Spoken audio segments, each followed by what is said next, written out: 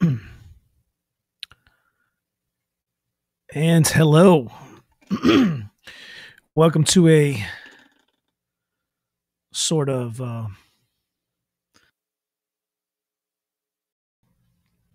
pre-show show.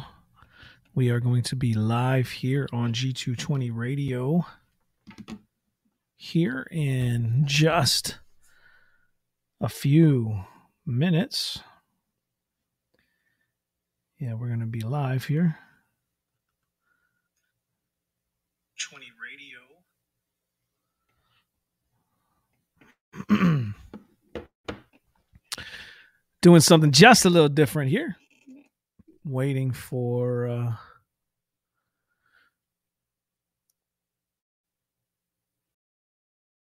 my co-host Mike Miller to come in.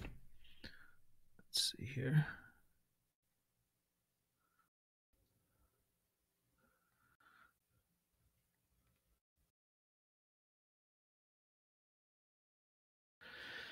But yes, we are going to be starting this program. Let's see. And we are live, but pre-live, so to speak, here on G220 Radio. Kind of threw me off just a little bit because I was trying to schedule it and said I had to do that 15 minutes beforehand, so I didn't have it ready. Facebook's weird like that. Yeah. So we are live on Facebook and on YouTube, but this is not the official start of the program. So we're here. We might as well get the introductions out of the way. So how you doing, Mike? Doing pretty good. Getting ready. Just bought a new book off of Logos. Oh man, what'd you get? I bought I got two new books. I got the free book, The Universal Story, from its commentary in Genesis 1 through 11, and then I bought the new Treasury of Scripture Knowledge, as opposed to the Treasury of Scripture Knowledge. It's just an updated, expanded. I have a paper copy back from the 90s. It's about this thick. Costs about $80 right now if you wanted to buy the print copy, but I got it for like $8. So go over to Logos and pay $8, and you can have not only the TSK but the NTSK. Oh wow! And what that is, it's a giant cross-reference resource where they go through like different words. I think they use the King James for the references, and then they have themes and not contradictions, contrasts, and just kind of a whole bunch of just really great information. Yeah. Nice. Yes, if you are tuning in to G220 Radio here, we have already started the program kind of pre 9 o'clock. We will officially get started in about a minute. But this being a new platform that we're using, I didn't realize it would take me live as soon as I hit the go live on the writing in all of the information. I thought it would just say, set it up, and then I could hit the go live when it was time to go. But you'll learn as you go. That's what we're doing here on G220 Radio.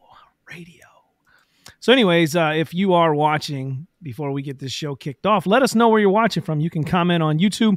You can comment on Facebook, either way, and let us know where you are watching so that we can see who you are.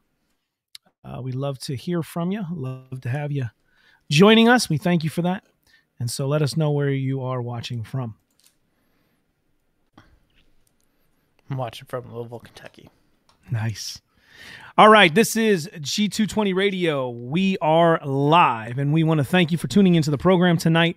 The title of tonight's program is, I don't even know what it is, to tell you the truth, because I can't see it, so I don't even know. I know. We got to figure. We're still figuring out some things here, and let me see if I can see it over. Nothing. Something abide in him. Yeah, abide in him. All right, I think that's God's children abide in him. Yeah, God's children abide in him. So anyways, this is G220 Radio. This is the still getting used to this new platform. It's a little different. I mean, we've gotten so used to using Zoom in the past, and then through Zoom going through OBS. And just when we kind of figured out some of those things, I know I personally, when I started figuring out how to do those things, got real comfortable with it, we decided to shake things up. And so now we're using Melon. If you're not familiar with Melon, it's pretty new, I believe. It's probably been out for a little while, but it's pretty new for the most part. And so we are using that now as we record our programs live. So Anita Clements is watching from Titusville, Florida. So thank you for tuning into the program and watching with us here live tonight on G220 Radio.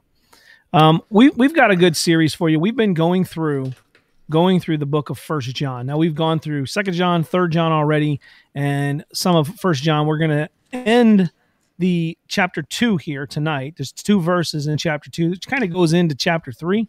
I mean, obviously, chapter and verses were not inspired when they put these things together. They didn't come in the original inspired scripture. They were added later, and they're very helpful. Obviously, Mike, wouldn't you say, having the scripture references there, the verses and the chapters, it helps us to find things in the scripture.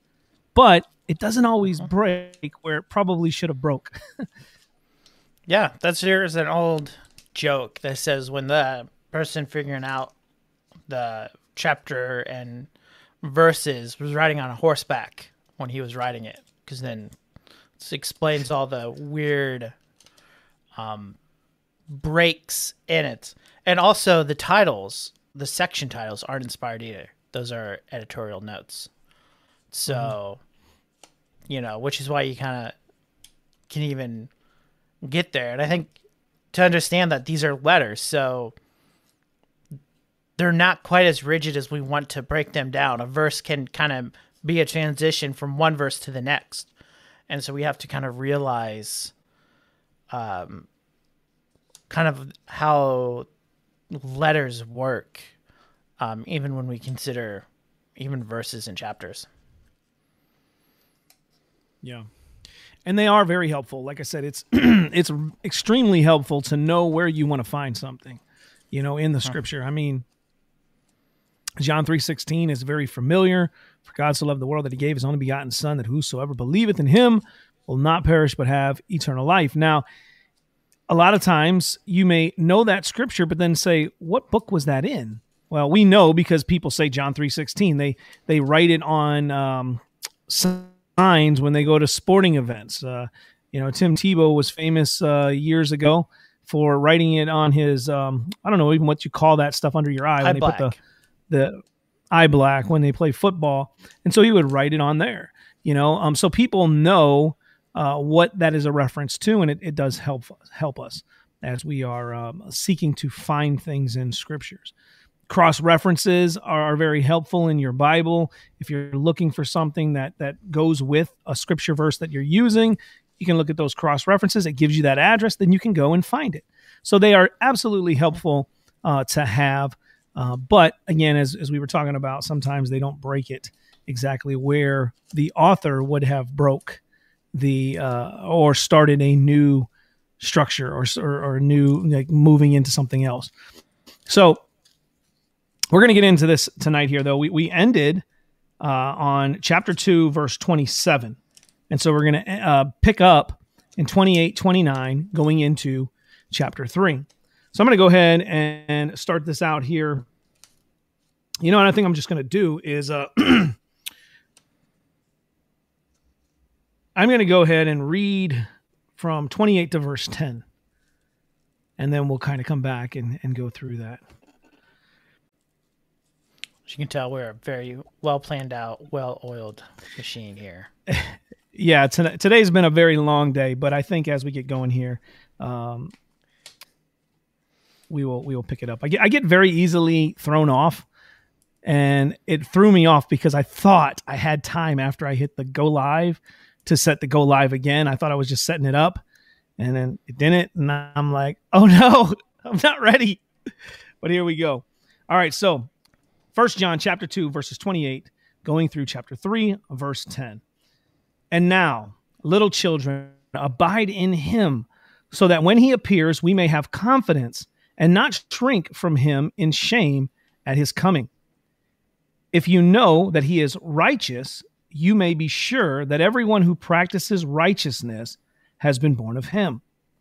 See what kind of love the Father has given to us, that we should be called children of God. And so we are. The reason why the world does not know us is that it did not know him. Beloved, we are God's children now, and what we will be has not yet appeared. But we know that when he appears, we shall be like him, because we shall see him as he is. And everyone who thus hopes in him purifies himself as he is pure. Everyone who makes a practice of sinning also practices lawlessness. Sin is lawlessness. You know that he appeared in order to take away sins, and in him there is no sin. No one who abides in him keeps on sinning. No one who keeps on sinning has either seen him or known him. Excuse me. Little children, let no one deceive you. Whoever practices righteousness is righteous as he is righteous. Whoever makes a practice of sinning is of the devil, for the devil has been sinning from the beginning. The reason the Son of God appeared was to destroy the works of the devil. No one born of God makes a practice of sinning, for God's seed abides in him, and he cannot keep on sinning because he has been born of God. By this, it is evident who are the children of God and who are the children of the devil. Whoever does not practice righteousness is not of God, nor is the one who does not love his brother. So, yeah. All right. So this is a very interesting passage. This is a passage that we've seen used often by sinless perfectionists, Pelagians, those who would seek to speak of a Christian perfectionism or a sinless perfectionism. You know, I know Wesley had this Christian perfectionism kind of view, maybe a little different than the Pelagians with their sinless perfection doctrines. However, it's still this kind of perfectionism that is there. And I think as we dig into this and we start to see there is some truth, we would never say, don't practice righteousness, don't seek to be holy, don't seek to be obedient to the Lord. And I think those are there, and you have to rightly kind of work yourself through this passage to rightly understand it. And I think that's what we're going to attempt to do here tonight. Mike, any thoughts on that as we get ready to jump into it? Yeah, when we look at this passage and think about what John is doing here, kind of in light of what we've already talked about. So he's already mentioned abide and kind of this idea of us and him, you know, very early on in his chapter. Obviously, he makes a big deal about this in the Gospel of John, if we wanted us to consider it, this idea of abiding or remaining in him.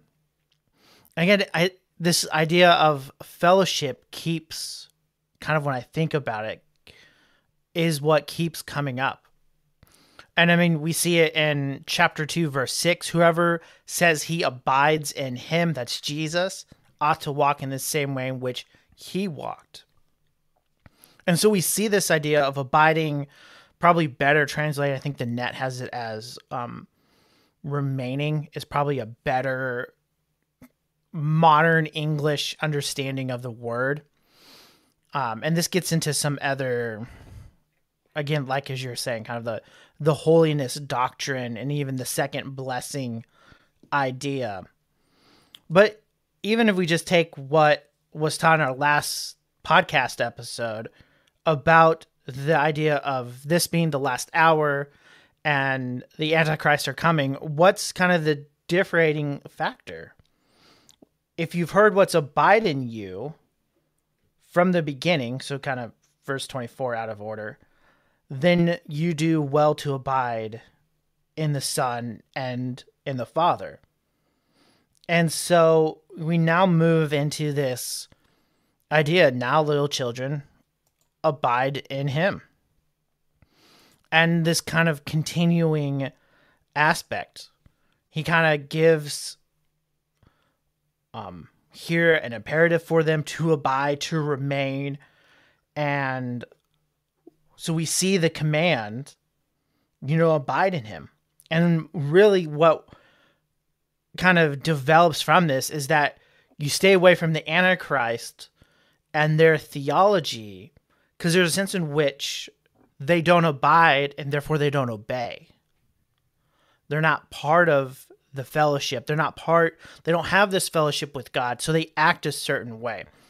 So we see the importance of theology. Correct doctrine leads to correct living. How we know God affects how we act in the world. Again, those who deny the God, they act a certain way.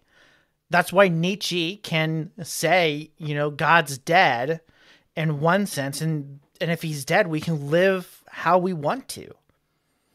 And that's why theology is important, and everyone has a theology. Even the word atheism, as much as they don't say it, I know we've mentioned it, is a theology. It's a theology without God, atheism. And so, again, we're looking, kind of seeing, and kind of digging deep into our souls is, do I have this right fellowship with God, or I'm more like the antichrists who have wrong doctrine and therefore practice wrongly?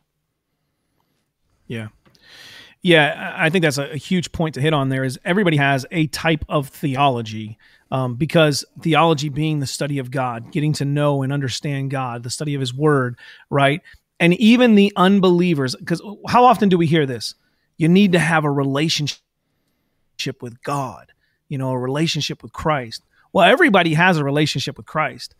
It's either a relationship of being in Christ, abiding in him, as a child of God, or it's in a relationship of enmity, at war with. You're still in a relationship with God. It's just a broken relationship that needs to be repaired, fixed, if you're one of the elect, or you're going to stay in that state, and we're going to see here that you're not a child of God in that sense. And you're going to come, when his appearing comes, this judgment that's coming, you're going to stand before him condemned and guilty and ashamed, not as the one who is in Christ will stand before him unashamed, right? And so that is vitally important for us to understand and grasp this. I was just thinking about this today, Mike, because you was talking about theology. I was thinking, man, it really baffles my mind, because I don't get it. I mean, I really don't get it. I understand the sovereignty of God. I understand, being reformed, and I understand God opens the eyes of people. But sometimes I don't get it within the church. I don't get it within brothers and sisters that claim to be brothers and sisters in Christ, where they'd say, like, we don't need theology. Like, I don't need to really dig in and study theology or discuss theology. Or all you really need to know is that God loves you, that Jesus loves you, and that I love Jesus. Well, what Jesus and what God is it that you're speaking of?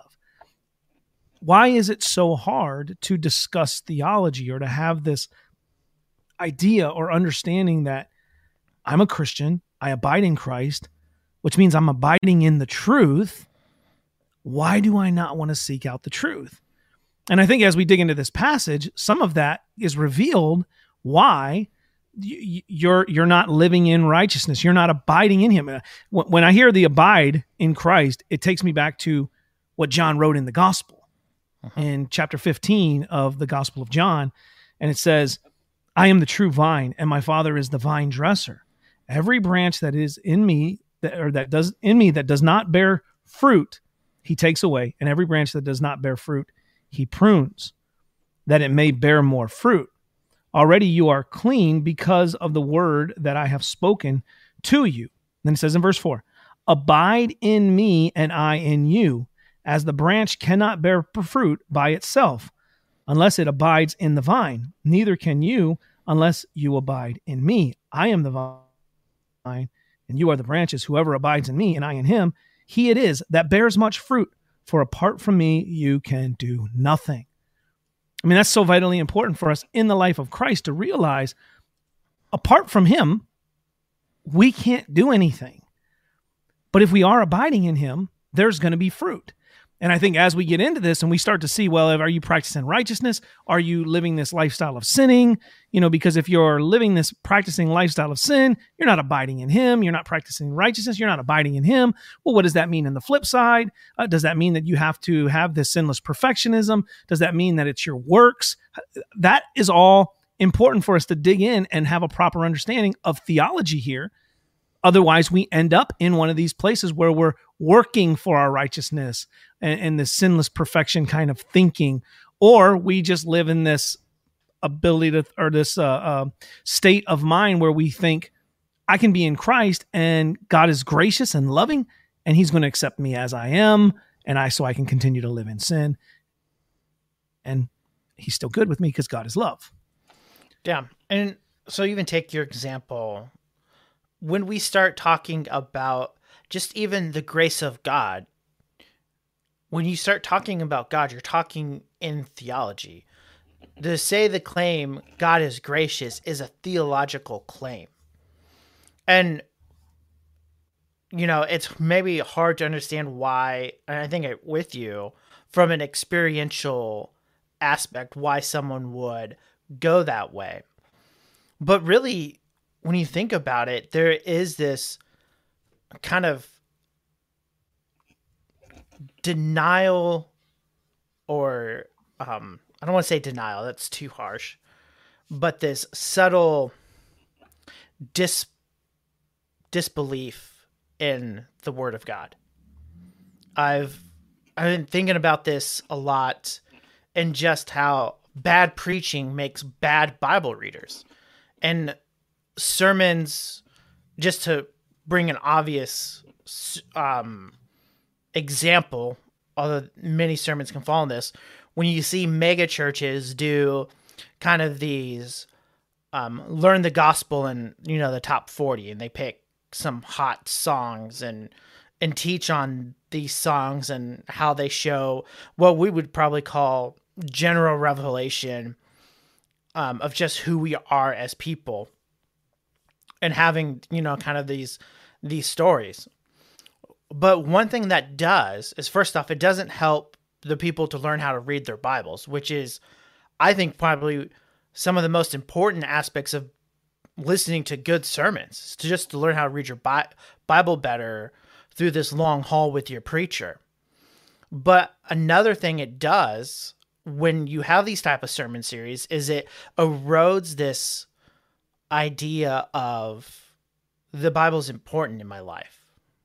And that's the tragic aspect, because then they're not reading your word. Because even when we get to verse 28, command, abide in him, he grounds it, or he continues that when he appears, we may have confidence and not shrink back from him in the shame of his coming. If you know that he is righteous, you may be sure that everyone who practices righteousness has been born of him. Well, what does it mean to practice righteousness? What is righteousness? How does God define righteousness? And when we have this subtle disbelief of the Bible, we don't understand what righteousness is. Not true righteousness. We may look at someone like Bill Gates, who gives a lot of his money away in charities, albeit maybe for tax breaks, but trying to uphold this image of charity as a good person. But is he really a good person in the end? Well, why is he doing it? I mean, God resists the proud, gives grace to the humble. And if he's doing it for prideful reasons, well, then he's acting in disobedience to God. He's actually not a good person. And we not even get to total depravity in the fact that all men in Adam are dead in their sins and trespasses. And so when we get here, even in John, to think about what does it mean to have confidence when Christ comes? This is, dealing here in, I always want to say college. I can't even say big words now. In eschatology. We're getting into the eschatology of hope. We know he's coming back. John is telling us he's coming back. And what are we to do? We're to abide in him so we have confidence. And the abiding is because we are righteous. And he'll explain where our righteousness comes from in the passage. But I think this is why theology is important, because even to understand John and to not shrink away when Christ comes is to have one who knows the word and can say, yes, I'm a sinner, but I trust in this one who has come and I have confidence. And that's what's not going to make me back away, because I know whom I believed. Yeah. Yeah, and that is so vital. I mean, as we're on verse 28 here, and you're talking about this little children, this term of endearment. John is, as you've seen, when the last time when we had the show, Mike did this, ending at verse 27. He's going through talking to fathers and their children and he comes back to the body as a whole. And he's saying, little children, abide in me. He says, because when he appears, we may have confidence and not be ashamed before his second coming. So when he returns again, he's coming in judgment. And those who are wicked, those who are unrighteous, those who have rejected Christ, they're going to stand before him in shame, right? For the believer, we have confidence. Those that are abiding in Christ,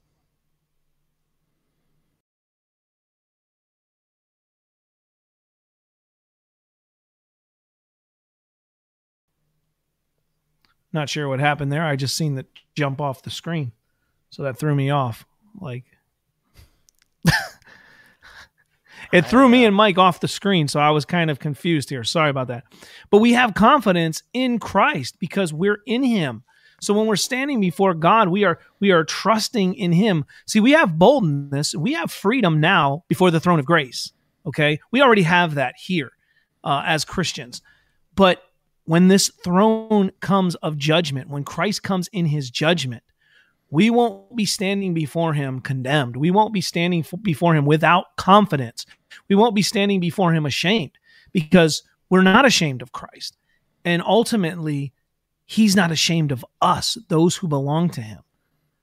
But if you're on the other side of that, I mean, that's a problem. That's a serious problem. We don't want you to be in that situation. This is why we have this program. This is why we go and share the gospel with people in conversation, because we want you to know Christ so that you can abide in him, so that you will have the confidence when he comes again to not be standing before him ashamed.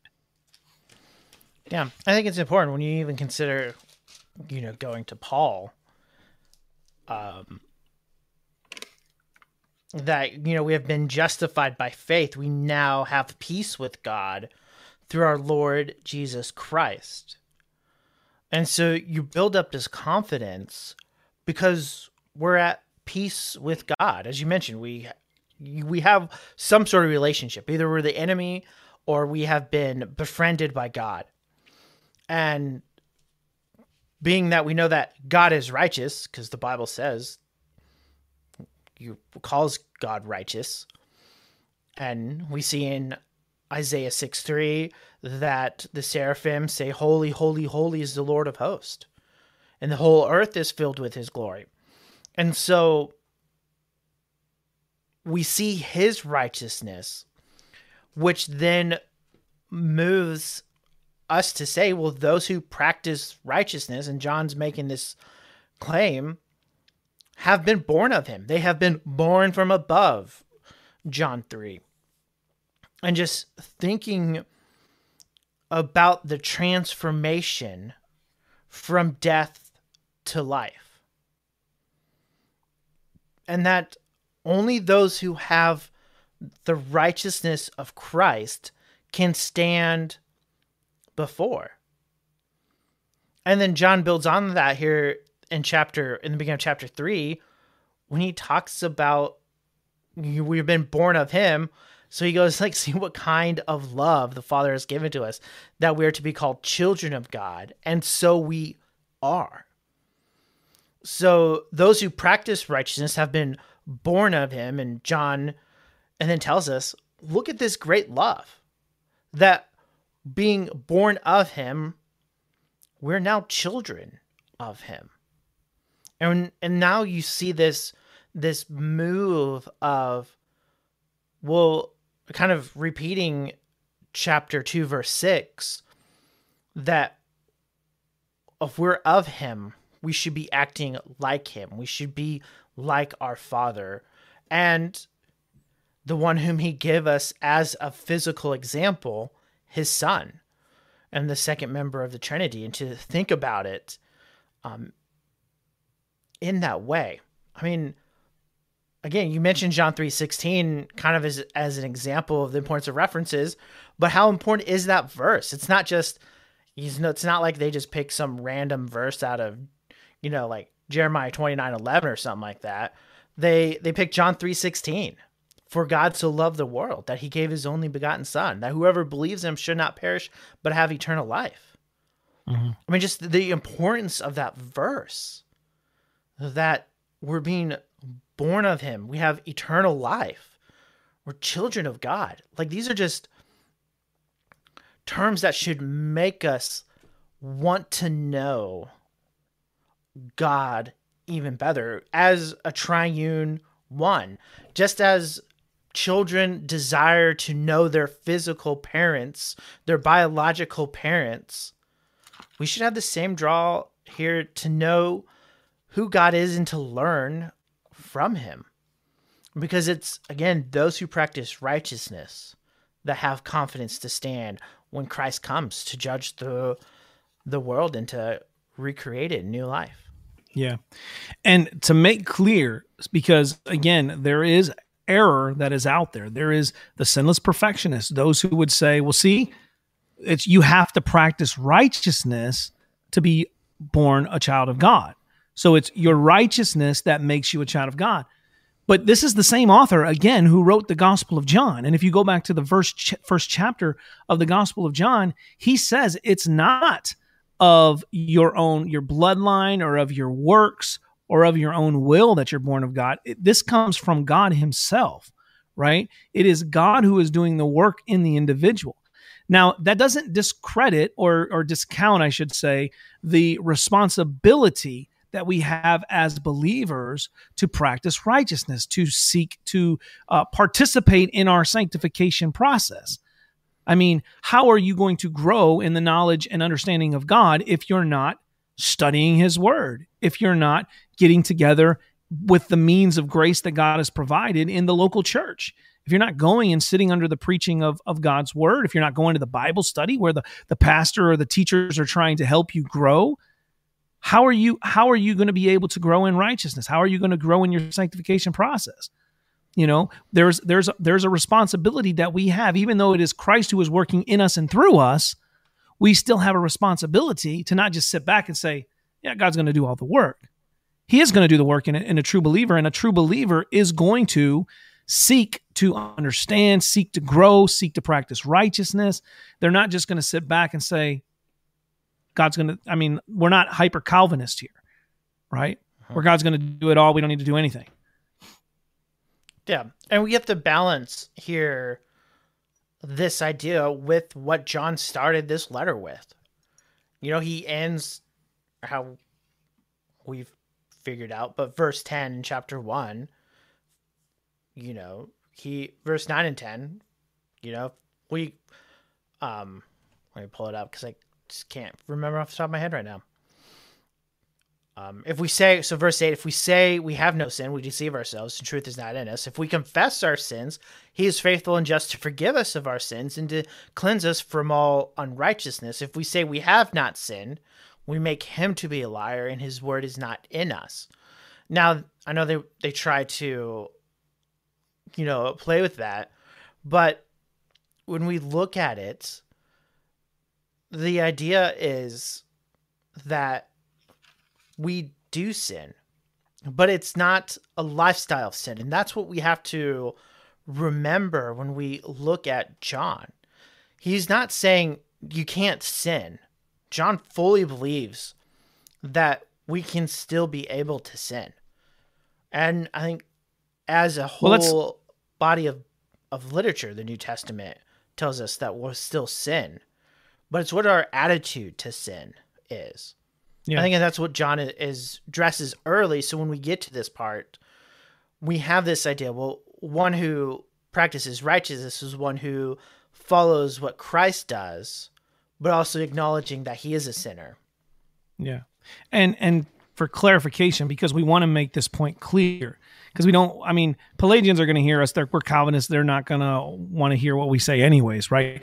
But the reality is what we're saying here is not that John's saying, hey, as a Christian, because Mike said, John says you can sin. Now that's not, as Mike was clearing that up, and I think he did, but just to make sure you don't come away thinking that we're saying, oh, as a Christian, yeah, you can sin. No, we're not saying go and sin and enjoy and sin, because John even makes this clear as we continue in this book, is what Mike was saying. When you get to the last part of this here in chapter 3, and even throughout this, he makes it clear. And I think the ESV translates this well. I don't know what the NASB says or some of these other translations, but it says a lifestyle or practicing sin. So this is a something that you are doing as an everyday practice. Not that, hey, you know what? I was too short with my wife today. I sinned against my wife. Ultimately, I sinned against God in the way that I responded to her, or a coworker. It's not that we won't sin at times and lose the battle with the flesh that still remains in us. It's that it's not this lifestyle where we are continuing a lifestyle of homosexuality and saying, well, I'm a Christian, but I'm a gay Christian, right? Yeah. They even writing books on that stuff now, that you can be a gay Christian, somebody has this practicing lifestyle of sin and identifying yourself with that sin, and still saying you're a Christian.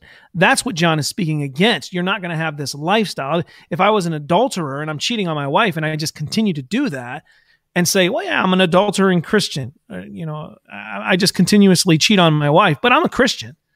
No, what John's saying is, no, you're not practicing righteousness. You are actually a child of the devil, not of God. But if you're short with your wife, if you discipline your kids the wrong way, it's out of anger, you're doing that. There is sin that will happen in our lives. That's why, as Mike, you said, John clears this up from the beginning in chapter 1 and says, look, if you sin, he's faithful and just to forgive you. You bring that before him, he'll cleanse you of that unrighteousness.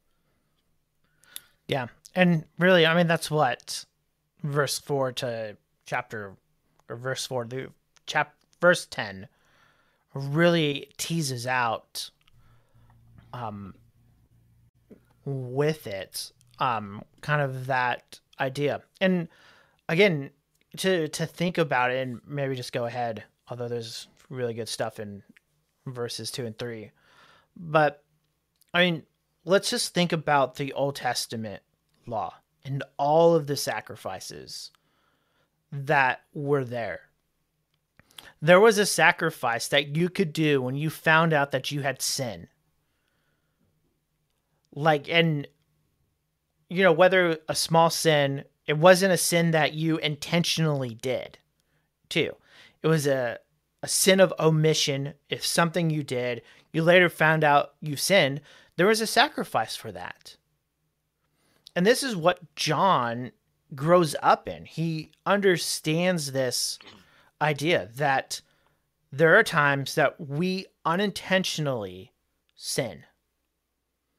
And so when we think about that as contrast to what John is saying, when everyone who makes a practice of sinning, well, that would be one who would go out and do it. They were intentional with their sin, and not just, I'm going to do this one thing, but that's how their life is. It was a lifestyle of sin. This is what Paul says in walking in the course of the prince of the power of the air,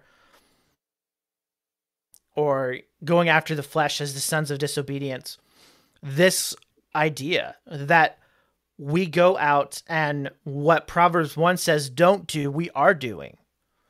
We're walking in the way of the wicked. We're sitting at the seat of sinners, and we're standing in the congregation of sinners. We're seating the seat of scoffers. That we're doing that. We're opposing God in it. That's the difference.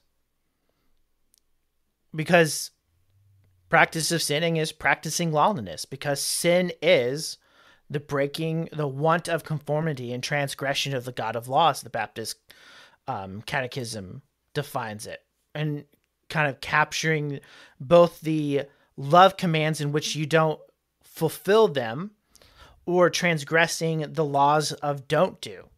So honoring your mother and father would be the want of conformity or lack of conformity. And then, do not murder. There's the transgression. So if you murdered, you've transgressed. If you don't honor your mother and father, you have that lack. And that's what we need to see. Are we living a life that is contrary to the righteousness of God? That's what John is talking about. And he grounds that in that Christ came to take away our sin, and him himself has no sin. He was perfect. So now you have this disunity and fellowship, and kind of in verse 6. No one abides in him, keeps on sinning. Well, why would they? Because Christ has no sin. He is the light. He's in the light. There is no darkness in him. And so even in this verse, John is clarifying what he means of those who practice righteousness. And what does it mean to just be someone who is subjected to the sinful nature and not completely cleanse of all of it, waiting to be like Christ, as we shall be like him, versus those who continually rebel against the law of God and they have no change of heart towards him. Yeah. And that's why I said I personally read from the ESV the majority of time. I have a KJV in front of me as well as the ESV. And I think sometimes, as beautiful and poetic as the KJV is, this is some of the reason why some of these men who hold to this sinless perfectionism fall into it. Because they read the KJV where it says in verse 8, he that committeth sin is of the devil, for the devil sinned from the beginning, for this purpose the Son of God was manifest, that he might destroy the works of the devil. Whoever is born of God doth not commit sin. Right? Now, even when you read the KJV, I think you still, if you're rightly trying to understand, can get this concept that, because he lays it out here, this practicing lifestyle of sin, this continuing in this lifestyle of sin. As it says in the ESV, where it says, verse 6, no one who abides in him keeps on sinning. No one who keeps on sinning has either seen, let me see, I lost my place here, has either seen him nor known him. Little children, let no one deceive you. Whoever practices righteousness is righteous as he is righteous. Whoever makes a practice of sinning, verse 8, is of the devil. And that's why I like the way the ESV kind of lays it out there. There's this, I guess if you look in the Greek, it's this continual verb of this doing this over and over, not this one time you sin, you're of the devil. Yeah, sin is sin against God, and you must confess that as a believer. But this is again that ongoing lifestyle of it. Yeah, and and just to to look at that. And really, I mean, this isn't much different than what Jesus is saying when he says, be perfect as your heavenly Father is perfect. He's just given us, here John has given us, kind of fleshing that out and connecting it in our relationship with Christ and our fellowship with the triune God. Because Christ came to take away our sins. I mean, in the church calendar, we're still in the Easter season. We had Easter now a couple weeks ago. And what's important about Easter? Well, Christ rose from the dead. He defeated the final enemy of God, death, and raised for our justification. And so when we think about just even our righteousness, it doesn't come because we ourselves are righteous. It comes, as we've seen, from the Father. And that's why even in verse 7, he says, little children, let no one deceive you. Whoever practices righteousness is righteousness as he is righteous. Our act of righteousness as we strive, knowing that it is the Lord who saves us, we work out our salvation. It's the Lord who does it. And that we should be striving. Even Paul back in Romans, talking about, should we continue in sin that grace may abound? And he's like, no, don't. So we're called, and as Paul would say in Ephesians, to be holy before God. So we shouldn't be deceived that thinking if we continue to live in a lifestyle of sin, if we forget what saved us in the gospel message and continue to do what is wrong, we don't have him. We can't have him because he is righteous. And if he is righteous and we're called to the same, it means when we fail to obey what God has told us to do, we fail to understand him not only as the gracious Father, but the judge who will judge us through his Son, who he's given all authority to. Again, we should stop and think about, is my life a reflection of God's work? Am I living a life worthy of the gospel? If I claim to be in Jesus, am I walking the way Jesus walked? And these are very sobering words. If you're not a Christian, or you claim to be a Christian and you're walking apart from this, because in the end, he'll say, I never knew you. Depart from me. These are serious things. But those who have been truly regenerated, we now have confidence to stand before when he comes and we get to see him and be like him as he is now. Yeah. And as you mentioned, the be like him as he is now, that does not mean we become deity. Maybe you want to touch on that, because I know there's some people that have this idea, Mormons, that we're going to become gods. Not everybody, but those who keep to their standards and do all the requirements can become a god themselves. Yeah, I mean, all it is that we're changed to be like Christ is. My wife and I were talking about this. She went to the Gospel Coalition's Women's Conference, and she was talking with another church member. And C.S. Lewis brings this out in a couple different books. The last book in the Narnia series is played in this. And I can't think of the other one. But this idea, not that this is not a carte blanche recommendation of C.S. Lewis, but I think he is revealing something here in what we see, and I'll tie it into the scriptures. When John is saying this, we'll be like him and we shall see him as he is, we should understand this to be Christ's glorified state. Mm-hmm. And in one sense, Christ as a glorified state is more real than what we're in now.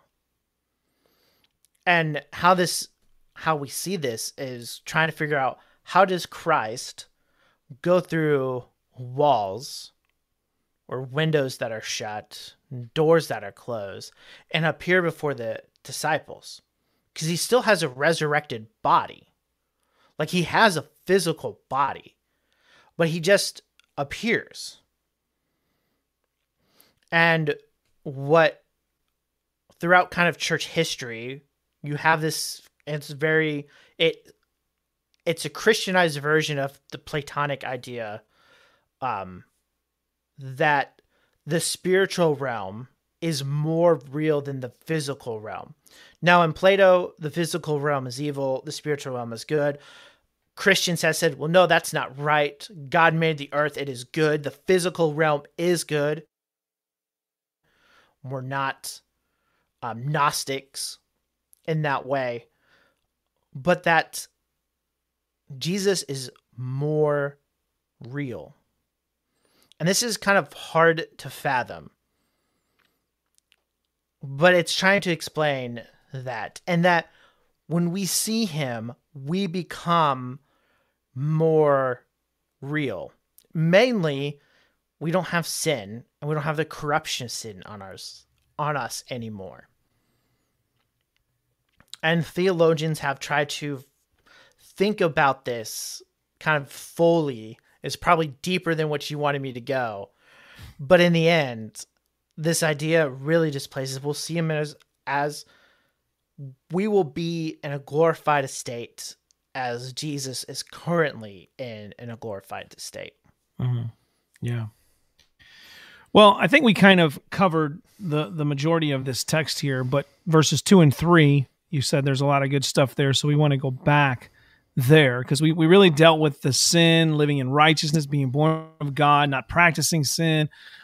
That's the meat of what's in this passage that we're basically covering tonight on this program. Abide in Christ. Don't be a child of the devil. I mean, that's another thing that real quick is that, how often do we hear people say, oh, everyone's a child of God? Well, no. If you're abiding in Christ, you're a child of God. You've been born of God, so you're a child of him. You've been brought into the family. But if you are not, you're a child of the devil who's been sinning since the beginning. I mean, like God has decreed all things. So he decreed that sin would be in this world, but God is not the author of sin. Sin came as a result of the devil's pride against God and disobeying God's wanting to be like God. And then he tempts Adam and Eve, who are in this state of innocence. They're in this state of, they don't know sin. They don't know anything other than being in fellowship with God, and they fall, right? So sin comes into the world. Adam being our federal head, we're all born sinners. We're born with this sin nature, right? So it's not living in this because we're going to sin by our very nature because we're born that way. But then we also choose to act out upon that sin as well. So we're guilty either way. I mean, I hear people sometimes say, well, why would we be held responsible for the sin of Adam? Well, again, God is a God of covenant, and he's working through Adam being our covenant head, and just as Christ is the covenant head of all those that are abiding in him, right? But it's not as if we would not sin on our own. We choose to. We have that nature, that desire to do those things, but we make that choice to go ahead and sin against God, right? So that's there. Now let's go back to verses 2 and 3. We can go back to 1 through. We'll go back to chapter or verse 1 and kind of work through some of that there as well, and then we'll wrap up the program tonight. We got about 10 minutes left in the program anyway. Yeah, I think just kind of unpacking. So we kind of unpacked a little bit of verse 2, but just to think, kind of to dwell on his language. You have, again, these very words that bring and unite as family. We're called children of God. John calls his readers the beloved. Again, emphasizing we're God's children now. But kind of in that too is that the world doesn't know us. And that's because they don't know Jesus. And to think about the relationship between us and the world and us and God. Now we're to live into this world. We are called by God to cultivate it for his glory, to work the land, to bring about his glory in all that we do. And even as technology grows, we are to use technology for the glory of God, not to shine away with it. But when we look and think about this, let's just take America, and it's just easy to pick on the left, the liberals, politically speaking, but even theologically speaking too, with like the universalist. But evil doesn't go against each other. They don't fight each other. It's like, Jesus makes note of this when the Pharisees calls him Beelzebub, and he's casting out demons. Like, that just is ridiculous.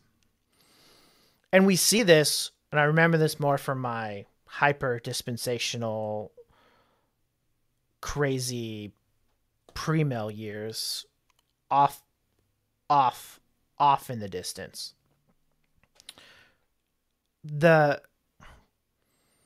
You never really saw liberals who were against God here in America go against Muslims. Here, a religion that is of the Antichrist, who rejects the God of the Bible. They never attacked them. It's not the idea. But Christians are wrong, and that the fact that Muslims murder Christians, well, who cares? I think when we think about that, shouldn't shock us, because both of those systems are of this world. And being of this world, they are opposed to God's people. John chapter 1. Jesus is the light. He comes into the world, and people don't like him because they want to remain in the darkness. They don't want the light of God shining upon their sinful heart because they love their sin. That's the world. The world loves its sin. It wants to, like a pig, just roll around in the muck and the mire. They don't care. But God has loved us, and he shows his love for us, and that while we were still sinners, Christ died for us. And we can now become God's children. And that we now live, yes, as strangers and sojourners in God's world, to do what God has told us to do, to command, to be fruitful and multiply, to work the land, and to be fruitful in that labor. And I don't think that's just strictly agriculture. I think even in the corridor of time, the development of technologies aid in this dominion aspect. But just to stop and to think, and then kind of relate it into what John is saying, is he just mentioned the Antichrists have left. They're not part of the communion, the community of people there. The Antichrists are of the world. That's why they left. They weren't among them. And so I think this pushes us to really consider who are our brothers, who are our fellow Christians, and just to be people who live knowing that the world will never accept us because they hate the world. We see this in the Holy Roman Empire. We see this with the Reformation. The Diet of Worms is just happened 500 years ago, in this time frame. Again, they were opposed to the gospel there. But we've been born of God, and he has shown us great love and kindness. I think that's not to be skipped or jumped over. Yeah, absolutely. I was going to try to share the outro, but I can't figure this out. It's not coming up, but we will figure out how to do that at some point. But anyways, I think we're going to close it here. That's been the program for tonight. A lot there in 1 John and in chapter 3 there. We will continue. Maybe next time we will be live. Who knows? Together. Who knows? We'll see. We'll be going down to the Kentucky Derby. And so, maybe we'll be doing verses 11 through the end of chapter 3 in person. Who knows? We'll see. We'll see what happens. Play that by ear. But pray for us. We're going to be going down to the Derby, going down to Mike's territory there in the Louisville area. So pray for us as we go down there to proclaim the gospel for 2 days at the Kentucky Derby. Don't know what's going on down there in Kentucky right now. I know that I've been told by another individual, my brother who lives down there, that there's still been not riots, but there's still been protests and things going on down there. And so there's a possibility, you're on mute, Mike, but there's a possibility that that may be something that happens during the couple days of the Derby as well. So we'll see how that is. Thank you, Anita. She says she will be praying. Appreciate that. But Mike, I don't know if you've heard anything in your neck of the woods down there. Yeah, there was a protest last night, or an unauthorized gathering. Is how they phrased it. You can buy tickets, so there's going to be people there at the Derby. You had to buy them in lots of 6 at about $300 a piece, so $1,800. If you wanted to go see the Derby, or at least that's the last time I've heard. So hopefully there'll be, obviously some good conversations, and maybe not be as busy, since they are reducing tickets amount. We still might have a mask mandate. I haven't heard anything different. Our governor is pretty mad at governor in Ohio, Tennessee, Indiana, which all tend to be more conservative than what my governor is here. So we'll see. I'm excited to see you guys. My wife is like, you need to tell him to come over. So we'll have to work something out. Yeah. And that she wants your wife to come down. Well, that won't be this time because of, we've got a group of guys that are driving down. The carpool. Yeah, the carpool. But eventually we're going to get down to Kentucky for sure, and we would like to come hang out. And my wife just told me that you guys have a really nice little garden, because she's been wanting me to build this. She showed me some images of this kind of garden that she wants me to put in our backyard, and it's kind of like a boxed in kind of thing, and then a fence around it or whatnot. She's like, Mike and his wife, they have a really nice one, Mike and Catherine. And I'm like, well, I'll have to see what he's got there, and we'll look at it. But for right now, I think we've got an idea of what we're going to do this year. But in the future, once we get some more, because we want to fence in more of our backyard, and once we do that, then we'll know for sure where we want to put things permanently. But for right now, I'm like, well, we can put it over here in this area for now. And so we're going to kind of do that here next week, because I'll have all next week off. I'm going to try to get some things done around the house before we head down to the Derby. I didn't want to leave my wife with some things that we really need to get done. We need to get that garden going. We also we're thinking about getting some chickens. I mean, this is some news for you guys. We're going to have a coop and everything. And I'm going country here, man. I don't know what's going on. No, not for you, huh? Nope. I spent enough time in the country. Yeah. Well, my wife, she is a country girl. She grew up in the country around a lot of farms and had animals growing up. We just took our little one to the Amish country this weekend, and you mentioned pigs, and that was the first thing that came into my mind. They want to go back into the mud. And she got in the little area where all these little piglets were running around, and she was picking them up. Like, I tried to grab pigs twice. I tried to grab them twice, but the noise they make, it really tensed me up, and I couldn't like trying to grab one. It just really, like, I'm not a country guy. And so hopefully she didn't have any videos of watching me kind of nervous trying to grab a pig, because it was fun though. It was a fun time. Yeah. Well, now we told you a little bit of stories there. I think we'll wrap it up and call this one a night. That's been G220 Radio. Bear with us. We're still trying to figure out this platform, so it kind of got a little weird start and kind of getting a little weird ending here. I'm used to being able to kick it and talk with Mike and the other guys whenever the show is over afterwards, and kind of doing that here now. So, all right, that's been G220 Radio. Hope you enjoyed the program. Leave a message. Let us know where you're from, what you thought of the program. You can listen or stay connected with us on G220radio@gmail.com. You can also follow us on Facebook, on Twitter. We do have Podbean, where our podcast will be put out there.